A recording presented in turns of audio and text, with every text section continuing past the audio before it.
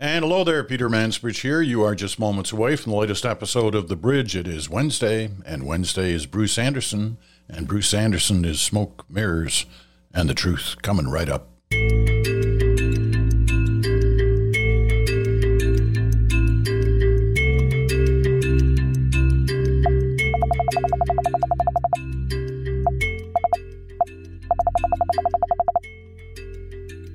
Well, I don't know what those little beeps were. Did you hear those beeps? I did. I think that's on your end. I'm not touching anything over here. It's definitely on my end. But I don't know you what put it an was. elbow on It has on something a to keyboard do. or something. It was something to do with the music.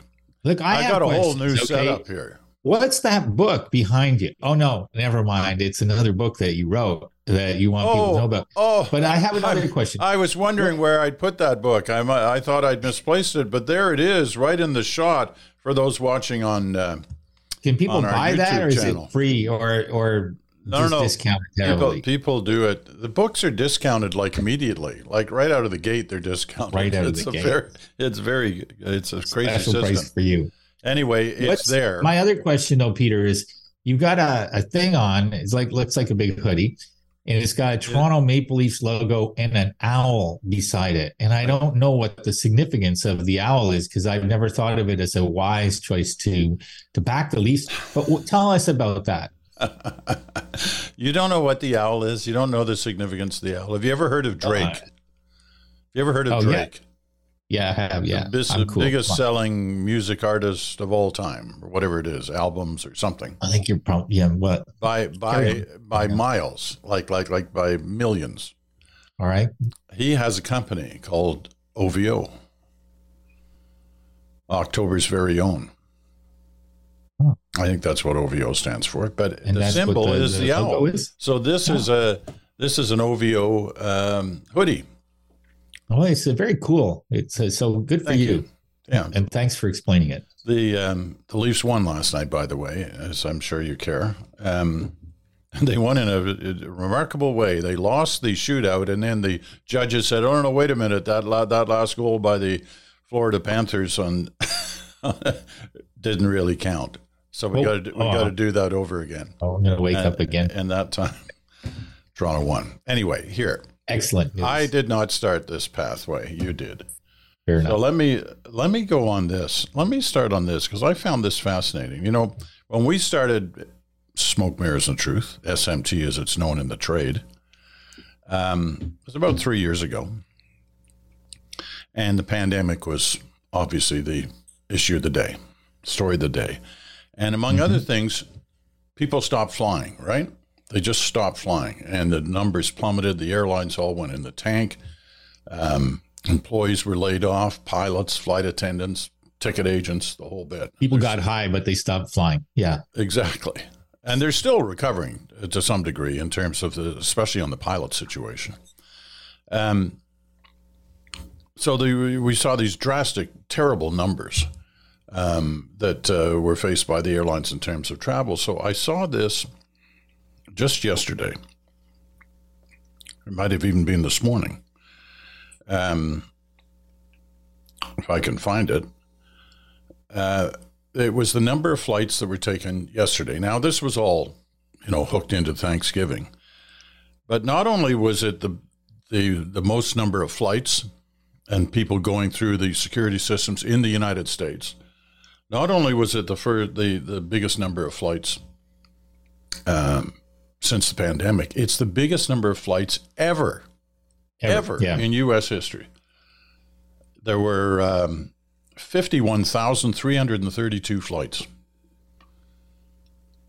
2,884,783 people screened going through U.S. airports. This is what the skies look like. I'm holding this up for our YouTube viewers. Wow. I've always been amazed by these. Those little yellow dots. They're all planes. A bit terrifying. It is terrifying. Now they're incredible safety record, though. Let's face it. They're not all flying at the same altitude and on the same course. And that's why we have air traffic controllers, one of whom is featured in How Canada Works, by the way. You want to see that? You want to read that? Anyway, I found it fascinating to look. I've always been fascinated by airplanes, as you know. But those numbers are quite something, and they probably indicate why airlines potentially are making record numbers. There's a lot of reorganization going on in the airline business. Governments are trying to stay ahead of it. The airlines think they're behind it, like that they're not up to speed on what's happening in the airline business. And it's still shaking down, all in the post-pandemic period. But what pandemic taught us and what 9/11 taught us is things can change overnight in that business. And they can be put in a situation where they're in dire straits in terms of profit margins and everything else, and employment records. Anyway, that's neither here nor there, and clearly you have nothing to say about that. I wondered where we were going with that, but I just thought it was an interesting thing. I think I don't know. I think it's got somewhere in there. There's a potential for a subject. I don't know whether it fits in smoke, mirrors, and the truth.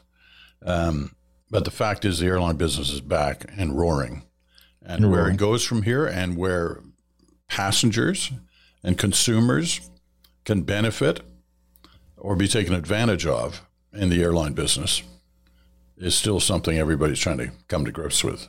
I saw a story the other day about air travel that caught my interest, but I don't know if we want to spend more time on air. But it was Rishi Sunak. He was talking about Virgin Atlantic flew a plane across the Atlantic for the first time, all with biofuel, and it was made from waste oils. And that's the first time that they've ever taken a big plane across the Atlantic. Now, to be able to scale that up, that's a challenge, but it's encouraging to see that kind of innovation and experimentation. Waste oil. Waste oil is still oil, right? It is, but it's oil that's been used in other ways, and so it's kind of recovered as a product. And environmentally, it's considered well. I think it's better from an environmental standpoint. I don't know whether it's better than if it was oil made from organic products like organic crops or something like that. But also, can we just talk about politics now? Okay. I know we'll get letters on that, and people say, it's just oil. There's still greenhouse gas emissions. And there may well be. It's good that the letters go to you. They do come to me. Deal with them. All right. Let's move on to a topic that I know you're much more comfortable on, even though we disagree. And we disagreed when we first talked about this, I don't know, a year or two ago. And that's this question of ethics surrounding MPs who accept free trips it could be from a company, it could be from another country, and what the rules are and what the rules should be. And specifically, we raised this issue last year when it was clear that a lot of MPs were taking trips to the Middle East sponsored by, in one way or another, by the State of Israel. Now, Israel's at war, and Canada is supporting Israel's right to defend itself, but they're caught in the middle on this sort of issue of ceasefire, pauses, truces, what have you. So in the last week, a number of Canadian MPs, 60 of them, I think, traveled to Israel. United Jewish Appeal, I think, picked up the tab. They arrived in Israel, had tours and briefings, etc., organized by Israel. So here's the question. Is that right? Do you think that's right? Do you have any problem with that? Well, instead of putting it as a question, why don't you lay out your opinion and then I'll tell you. Well, I think my opinion is no different than it was a year ago, which is I don't think it's right. I think I think there are issues around that the ethics commissioner or somebody should have a look at. Maybe they already have and have decided against it or decided that there's no problem with it. I think especially now more than times of peace, if there ever is such a thing in the Middle East. I think now especially it's the wrong signal to send. for a nation that is trying to find the middle, I don't know, middle ground's probably not the right thing, but try to find a way towards peace in the Middle East. And here the MPs are accepting trips from one of the nations involved in this situation. So I have a problem with it. I don't think it's right. And clearly, both the Conservatives and the Liberals had no problem with it. They went ahead. They took the trip. The NDP and the Bloc said, no, we don't accept. We're not interested in this. The Green Party, and its 2 seats, said they were never invited and they wouldn't have taken it if they had. Yeah, look, I think I understand your point and I respect it. I don't share it. I think the overall trend in the last number of years has been, from my standpoint anyway, to try to overmanage the behavior, the intelligence gathering, the kind of stakeholder relationships that elected people have, on the assumption that we should develop a set of rules that prescribes all of the things that could go wrong if they were willing to be unethical. And that society and our democracy will be healthier if we reduce the number of things that people could do that would be unethical. And I don't share that philosophy. I think that over time, as long as there's transparency, as long as you can find out who those MPs were and where they went and who paid for it, that at the end of the day, we need to let a little bit more oxygen into the room in the conversations that our politicians have. We shouldn't be spending that much time. I was at an event the other night where, MPs were in attendance. It was a big event, or hundreds of people, and the notion that was on the table is I think they could have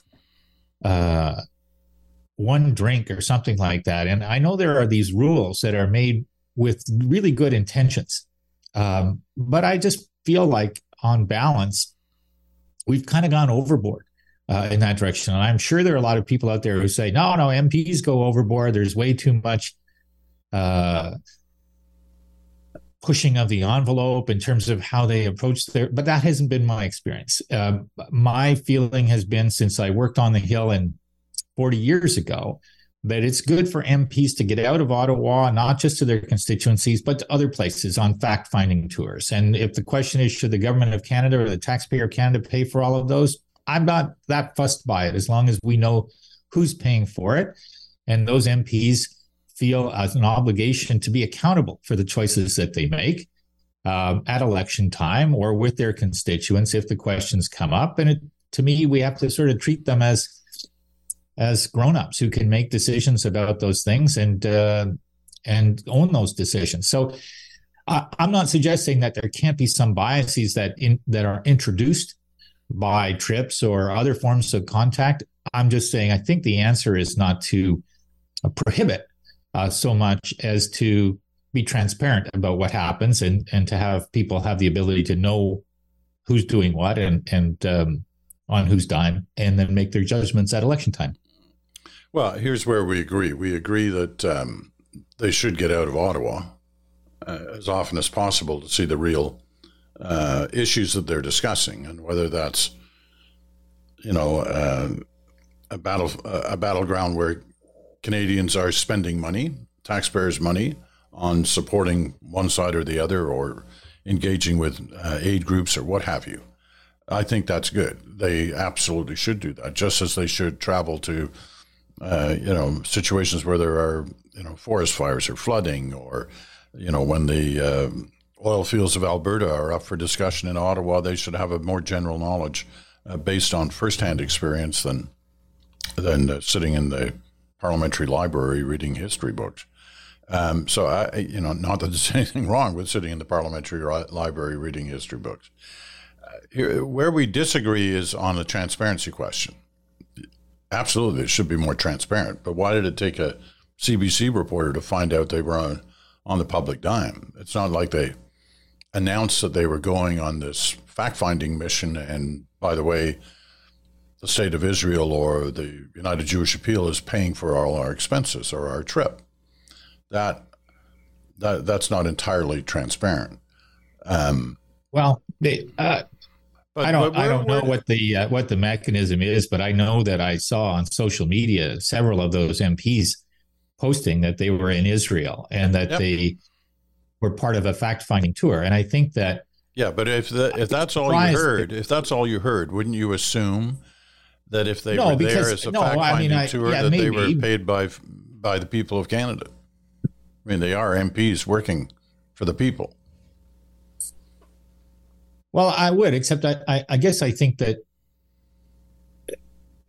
I don't think there's a journalist who's covering Ottawa who doesn't know that these trips have been part of, and not just Israel trips for years. I agree. So, when MPs say they're going on fact-finding missions, there is a process by which those are evaluated and reported on. And so I don't find this one surprising, and I don't find that there's a lack of transparency, because I don't feel like anybody made any effort to conceal what they were doing or who they were going on behalf of, who was paying for the trip. And those missions to Israel have been, a very, very well-known feature of Canadian politics across party lines, as you say, for a very long time. Where do you draw the line, or do you? Do you think it's all good? No, I don't think it's all good. And I don't know exactly what the criteria are right now by which some presumably are not approved. I think the caucuses have to have some say. Presumably they do. I think the ethics counselors have to have some say. Presumably they do. But I think what I'm saying is I don't think there's a hard everything's good or everything's bad line. I think that what we've done is we've set up a series of rules and regulations that imagine that you can prescribe ethical behavior as opposed to some parameters in which people are encouraged to make smart and ethical choices. But you have to trust on some level that people are going to make ethical choices. And if they don't, you need to be able to know about it. You need to be able to sanction them after the fact, I guess. So my preference would be not to have done so much that we've done, starting with the Accountability Act under Harper government. And I think you probably had the same experience. You can talk to conservatives who were in the Harper government during that period of time and who look back on those rules that they put in place and say, they were too much. We've kind of created a dysfunction. People can't, for example, go in and out of government and the private sector, because in some cases that could be bad, but the net effect ultimately is there's just not much transfer of knowledge or culture or understanding between business and government anymore. And I think that's a loss for the system. So I think we should have parameters, and we should have mechanisms to administer sanctions when things go wrong, but we shouldn't set the rules so tight that we're trying to prescribe everything that everybody does on the assumption that that's the best way to get better government and ethical government. Okay, I think we're getting closer to agreeing on this. Sounds like I'm convincing you. Well, now that you've really moderated your position, so all right. All right. Okay. Topic 2 or 3, if you count the airlines as one, which you don't. So there's topic 2. 2. Yeah, let's go with 2. The history of our country has been one where there's been a constant battle between two levels of government, for sure, provincially and federally, over who has the power to do what. Now, the Constitution kind of lays it out pretty clear who has responsibility in certain areas and who doesn't. Yet constantly the two levels are fighting about one thing or another. And probably for the last 50 years, the two constants have been Ottawa and Quebec City over constitutional matters, and Ottawa and Edmonton over energy matters that are related in many ways to the Constitution. So we have another one playing out now, where Alberta is introducing its Sovereignty Act, within a united Canada or a happy Canada or whatever. I forget the phrase.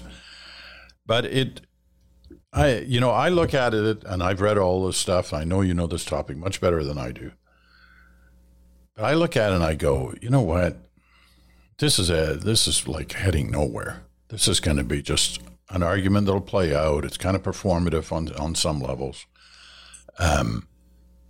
Will allow, at some point it'll end up in front of the courts, maybe. But it's not like it's going to be settled next week or next month or even next year. This could play out for quite some time, and I'm not sure what exactly is playing out.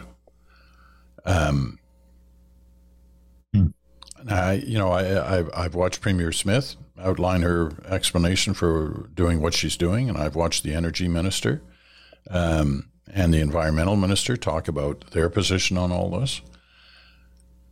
I don't know. It just seems to me that this is yet another one of those federal provincial battles that in many ways will kind of slide over the heads of many of us, because there won't be a resolution, certainly anytime soon. Yeah. What do you make of it? I think four things. One is that the long-running battle between Alberta Conservatives and federal Liberals is always going to feature something like the Sovereignty Act. There's always going to be a search on the part of those Alberta Conservatives for something that they can use to show that they are fighting for Albertans against the hegemonic kind of federal government. And they did that not only against Liberals, they did that a little bit against Brian Mulroney. As you remember, it led to the formation of the Reform Party. So that instinct is always there, and there will always be a search for the device, whatever that political device is. Right now, it's the Sovereignty Act. The second thing is this fight, if the Liberals continue to lose as badly as they are in the polls, won't matter in 2 years. Because there will be a Conservative government, and they will be able to work out an arrangement with Alberta on the electricity issue, which is at the heart of this current conflict, that may not be good for the planet, but will work for the province of Alberta, no question whatsoever. So we're really talking about something that has political repercussions and implications in this supposedly 2-year period before the next election. And I think we need to kind of understand how the federal players are going to deal with it in the context of they see that election coming, and they know that one party is ahead by 15 odd points right now, which won't do the thing that Daniel Smith wants to use the Sovereignty Act to prevent. The third thing is that we need to decarbonize, which is what I believe that. Some people don't, but if we're going to fight the warming of the planet, then switching our energy systems, our electricity systems, is important to that. And so the federal government has laid out a set of targets and approaches to try to accomplish that within a timetable that scientists have said is necessary in order to prevent the worst effects of climate change to happen. So the underlying idea that the federal government is trying to put in place is one that, if you believe that climate is changing and we need to do things to stop that from happening, is a good idea. And the last point is what Smith says is her essential objection to the federal policy has more to do with timing and the ability of Alberta to control the choices that it makes within the targets and the timelines. And as I was reading about it, I have to say I felt like, there are some important issues on the Alberta side here of how they can realistically transition their electricity system as their population continues to grow, because they use so much power in the energy marketplace that they have, whether they'll be able to get access to small modular nuclear reactors in a timely enough way to meet those timelines. So she's saying we can get some of the way to where the feds want us to get to within the timeline that they've laid out. We want to move in this direction, but we don't want to be held to targets and timetables that we don't think we can meet. Now, there will be people who will wonder whether she's sincere about that and whether her commitment to that movement is very profound or whether it's a posture. And she's certainly capable of posturing. But I do think that there's a substantive issue or two in there that, as I was reading about this, made me think, okay, it's not all just the politics of this. There are some substantive issues associated with Alberta meeting those targets in those timetables, and those need to be discussed. So hopefully the politics of this doesn't prevent people from kind of wrestling those issues to ground and getting on with the choices that need to be made. Here's all I'll say on it, because I kind of shot my bolt just in introducing it, which is I think both sides are being sincere with the discussion, at least in public, on their differences. I thought the federal ministers, especially the energy minister, he went out of his way to say, look, we've had a number of conversations. I hear where she's coming from. We don't agree, but blah, blah, blah, blah.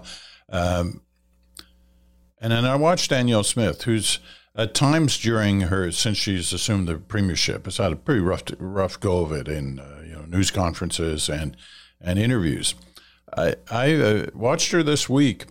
One thing I'll give her is she's always up for an interview. She doesn't say no to interviews. She does interviews, as opposed to, say, her fellow Conservative premier in Ontario. I can't remember the last time he did an interview. Does, the odd scrum. But a sit-down interview on a particular topic, I haven't seen that. I haven't seen that happen. I could be wrong, but she does it all the time. And she goes into what some Conservatives consider the lion's den. I mean, I've seen her on the CBC more than a few times.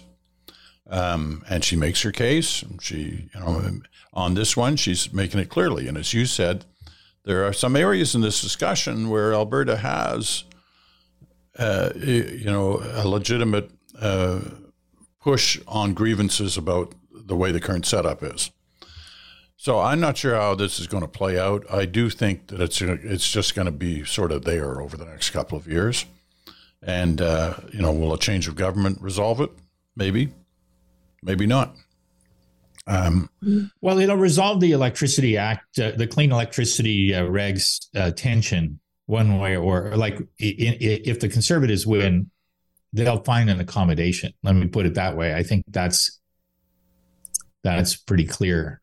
But will that be good for the planet? I don't think we know the answer to that. We need to see more evidence of what it is that Pierre Poilievre is going to commit to, if anything, on climate change, because so far he really hasn't. And so there's reason to wonder whether or not the outcome of the federal election would be a bad one from the standpoint of the decarbonization agenda that the Liberals have put in place. Okay, we're going to take our first break. When we come back, we're just going to try to sort out once again what to believe in this onslaught of polls that has come over the last, 2 months now. And all the polls are pretty much seem to be in agreement, but it's raising some other interesting questions that pollsters like Bruce are asking. We'll get to that right after this.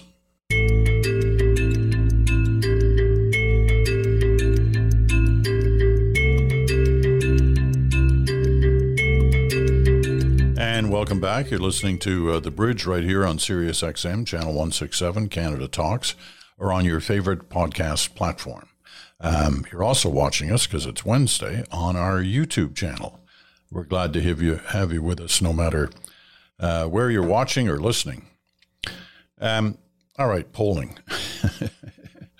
The topic that we often come back to, in spite of the fact I've always said, enough about polls.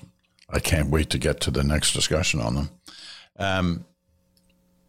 Are the polling companies piling on, or they're just reflecting what they see as the way Canadians would vote if the election was held today, which is always the caveat you've got to, or at least not today, but on the day the polling was done. There is this kind of sense that, like, every day there's a new poll, a new company behind it. Well, not a new company, but another company behind it. And the numbers are huge. Like, what do you do as an ordinary citizen? Not as just I know it's hard to separate your job as a pollster and your ordinary citizenship, but do you tire of these? Do you find that it's just like it's enough's enough? I don't know. I don't really. I mean, I think that if we were in the middle of a 4-year majority government situation, I wouldn't be that interested in these current polls. But we're not in that. We're in a minority government situation. The incumbent government is definitely struggling, to put it nicely. 15 points behind suggests that things can happen. The latest polls that point to, I think it was an Ipsos one this morning that said 72%, I think, want Justin Trudeau to leave. That's a big number. And they report it on their tracking study as being up substantially just in the last few months. So I think it's an important dynamic right now. I think that they showed, and another poll showed, a bump for the NDP. Another poll didn't show that. So I tend to look at them all and sort of say, what are the areas of consistency?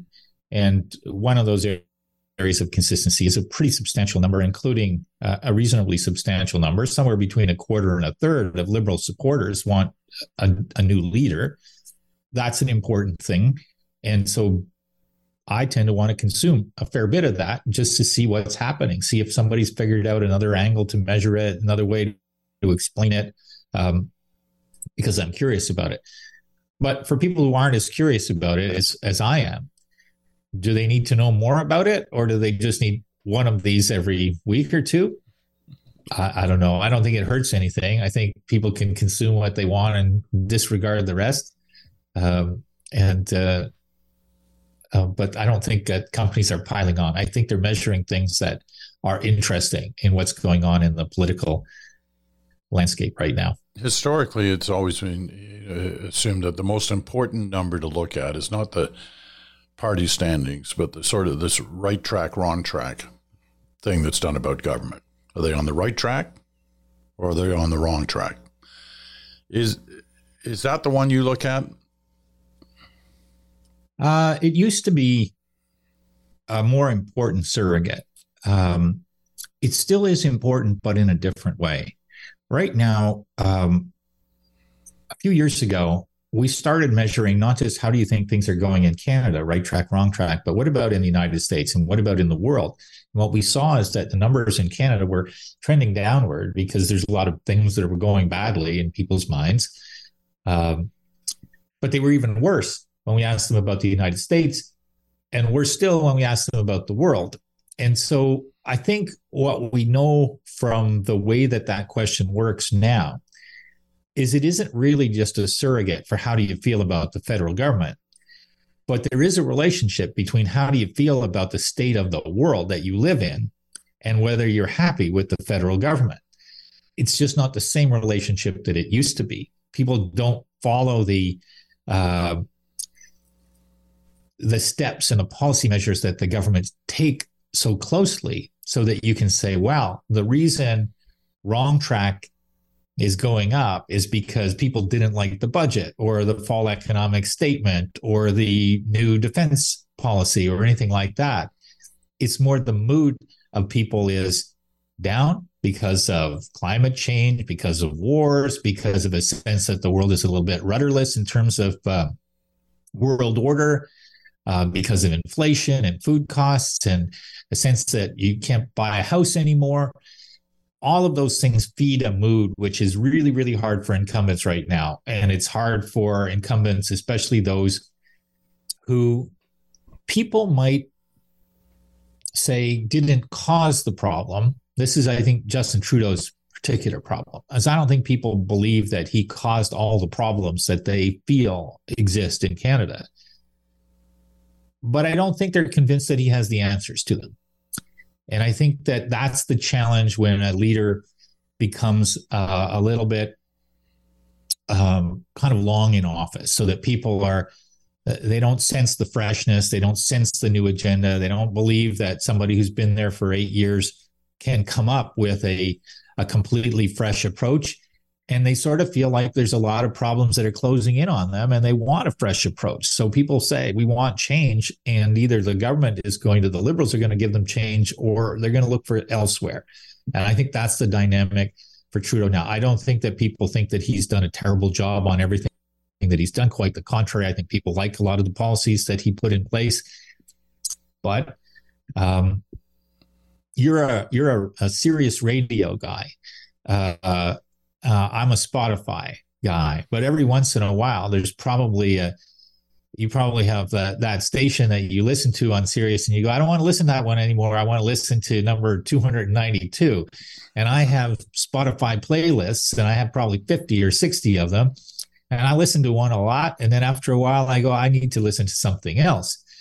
I'm not saying it's as simplistic as that, but people are accustomed to feeling that they should get more stimulation in a political conversation about who to vote for. And I don't think they're getting as much of the kind that they like from Liberals right now. And they are getting more of what they like from Pierre Poilievre. Tell me how one of the interesting things in your latest data, which is different than the other ones. You're all searching for some new angle to the story and the Canadians' attitudes towards it. The new angle that you looked at was how Canadians, where they place Justin Trudeau on a comparison scale with other recent prime ministers going back 50 years. He doesn't do well in this. Tell us about it. No, and it's funny. This world that we live in is social media. You put some data out there, and there's some people who obviously look at it and go, oh, that's interesting. I'm glad that we sort of looked at it that way. Then there's always people who feel like it's their job to write and explain why the question was wrong, or how they would have done the question differently, or what have you. And maybe I've just been at it for too long, but I 40 years of experience. I think I know what I'm doing on this stuff. Anyway, there is, so people read these numbers, and some people said, well, it's unfair to ask this question where you compare Justin Trudeau to Brian Mulroney and say who is a better prime minister, because one person said, well, how would you ask a 20-year-old that question? How would they know? And I'm thinking, well, we ask 20-year-olds all the questions that we ask everybody else, and people are able to come to an opinion based on whatever combination of inputs they have.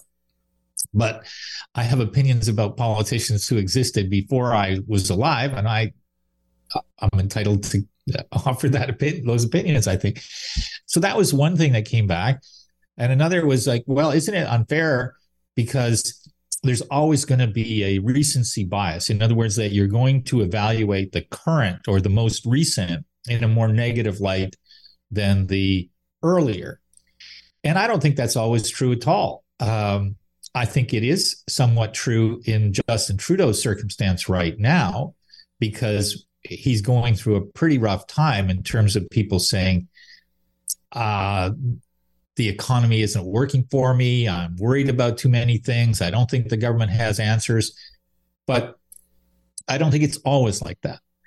And I don't think it's the same bipartisanship. So when we look at how Liberal voters compare Justin Trudeau to Jean Chrétien and Brian Mulroney and Stephen Harper, the numbers kind of move back and forth a little bit. On the whole, obviously, it's not a bad picture for Justin Trudeau, but it doesn't look like just partisanship there. And if we look at Conservative voters, they don't like Justin Trudeau against anybody.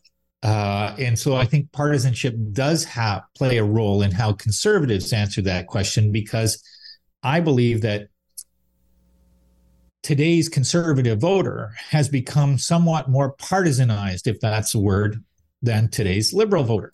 I don't want to overstate that, but I kind of feel like if I'm lifting up the hood and looking at those numbers, and the Conservatives are like 90% for everybody other than Justin Trudeau, which is, I think, what we saw, it tells me that that's not a careful evaluation of whether Justin Trudeau was a better prime minister than the others. It tells me it's a hard party line. And if I look at the Liberals and I see more variability on those numbers, it tells me that people are answering the question a little bit more on the basis of, well, what about the substance of what Harper did or Mulroney did, that sort of thing.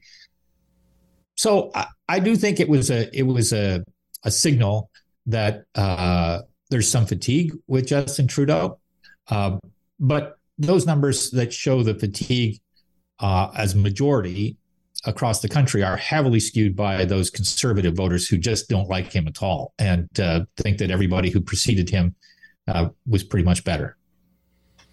And compare briefly, because we're almost out of time, but compare briefly how conservatives feel about Justin Trudeau today.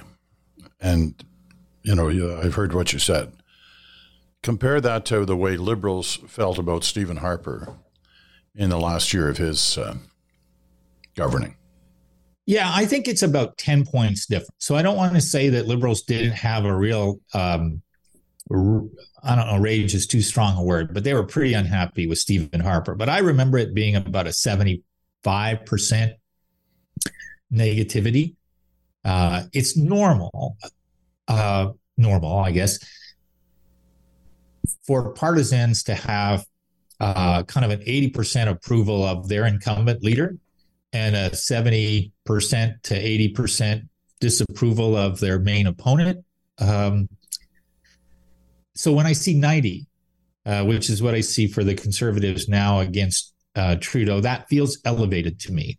And I think it's elevated in part because the way the political conversation works now is it's less about what the columnists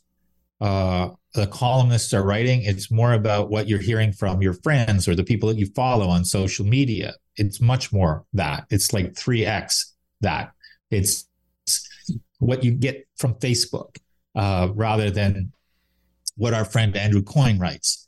Now, I happen to, I agree with some of what Andrew writes and I disagree with some of what he writes, but it's always a kind of a thoughtful kind of, he digs into the issues. And I'm not sure that the Facebook commentary that people are exposed to in such volume today is of the same caliber of thoughtfulness.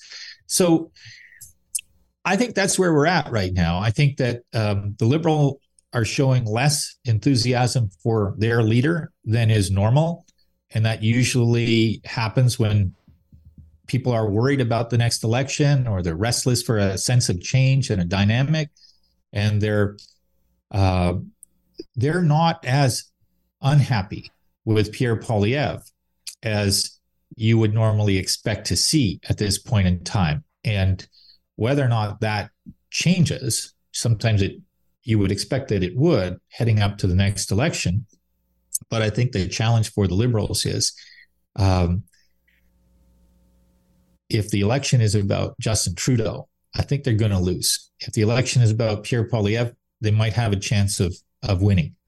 So how do they make the election be about him when people are continuing to focus a little bit on whether or not it's time for a change? I guess that's why they've shuffled the deck on their communications wing inside the Prime Minister's office, trying to find that formula. We'll see how that works out.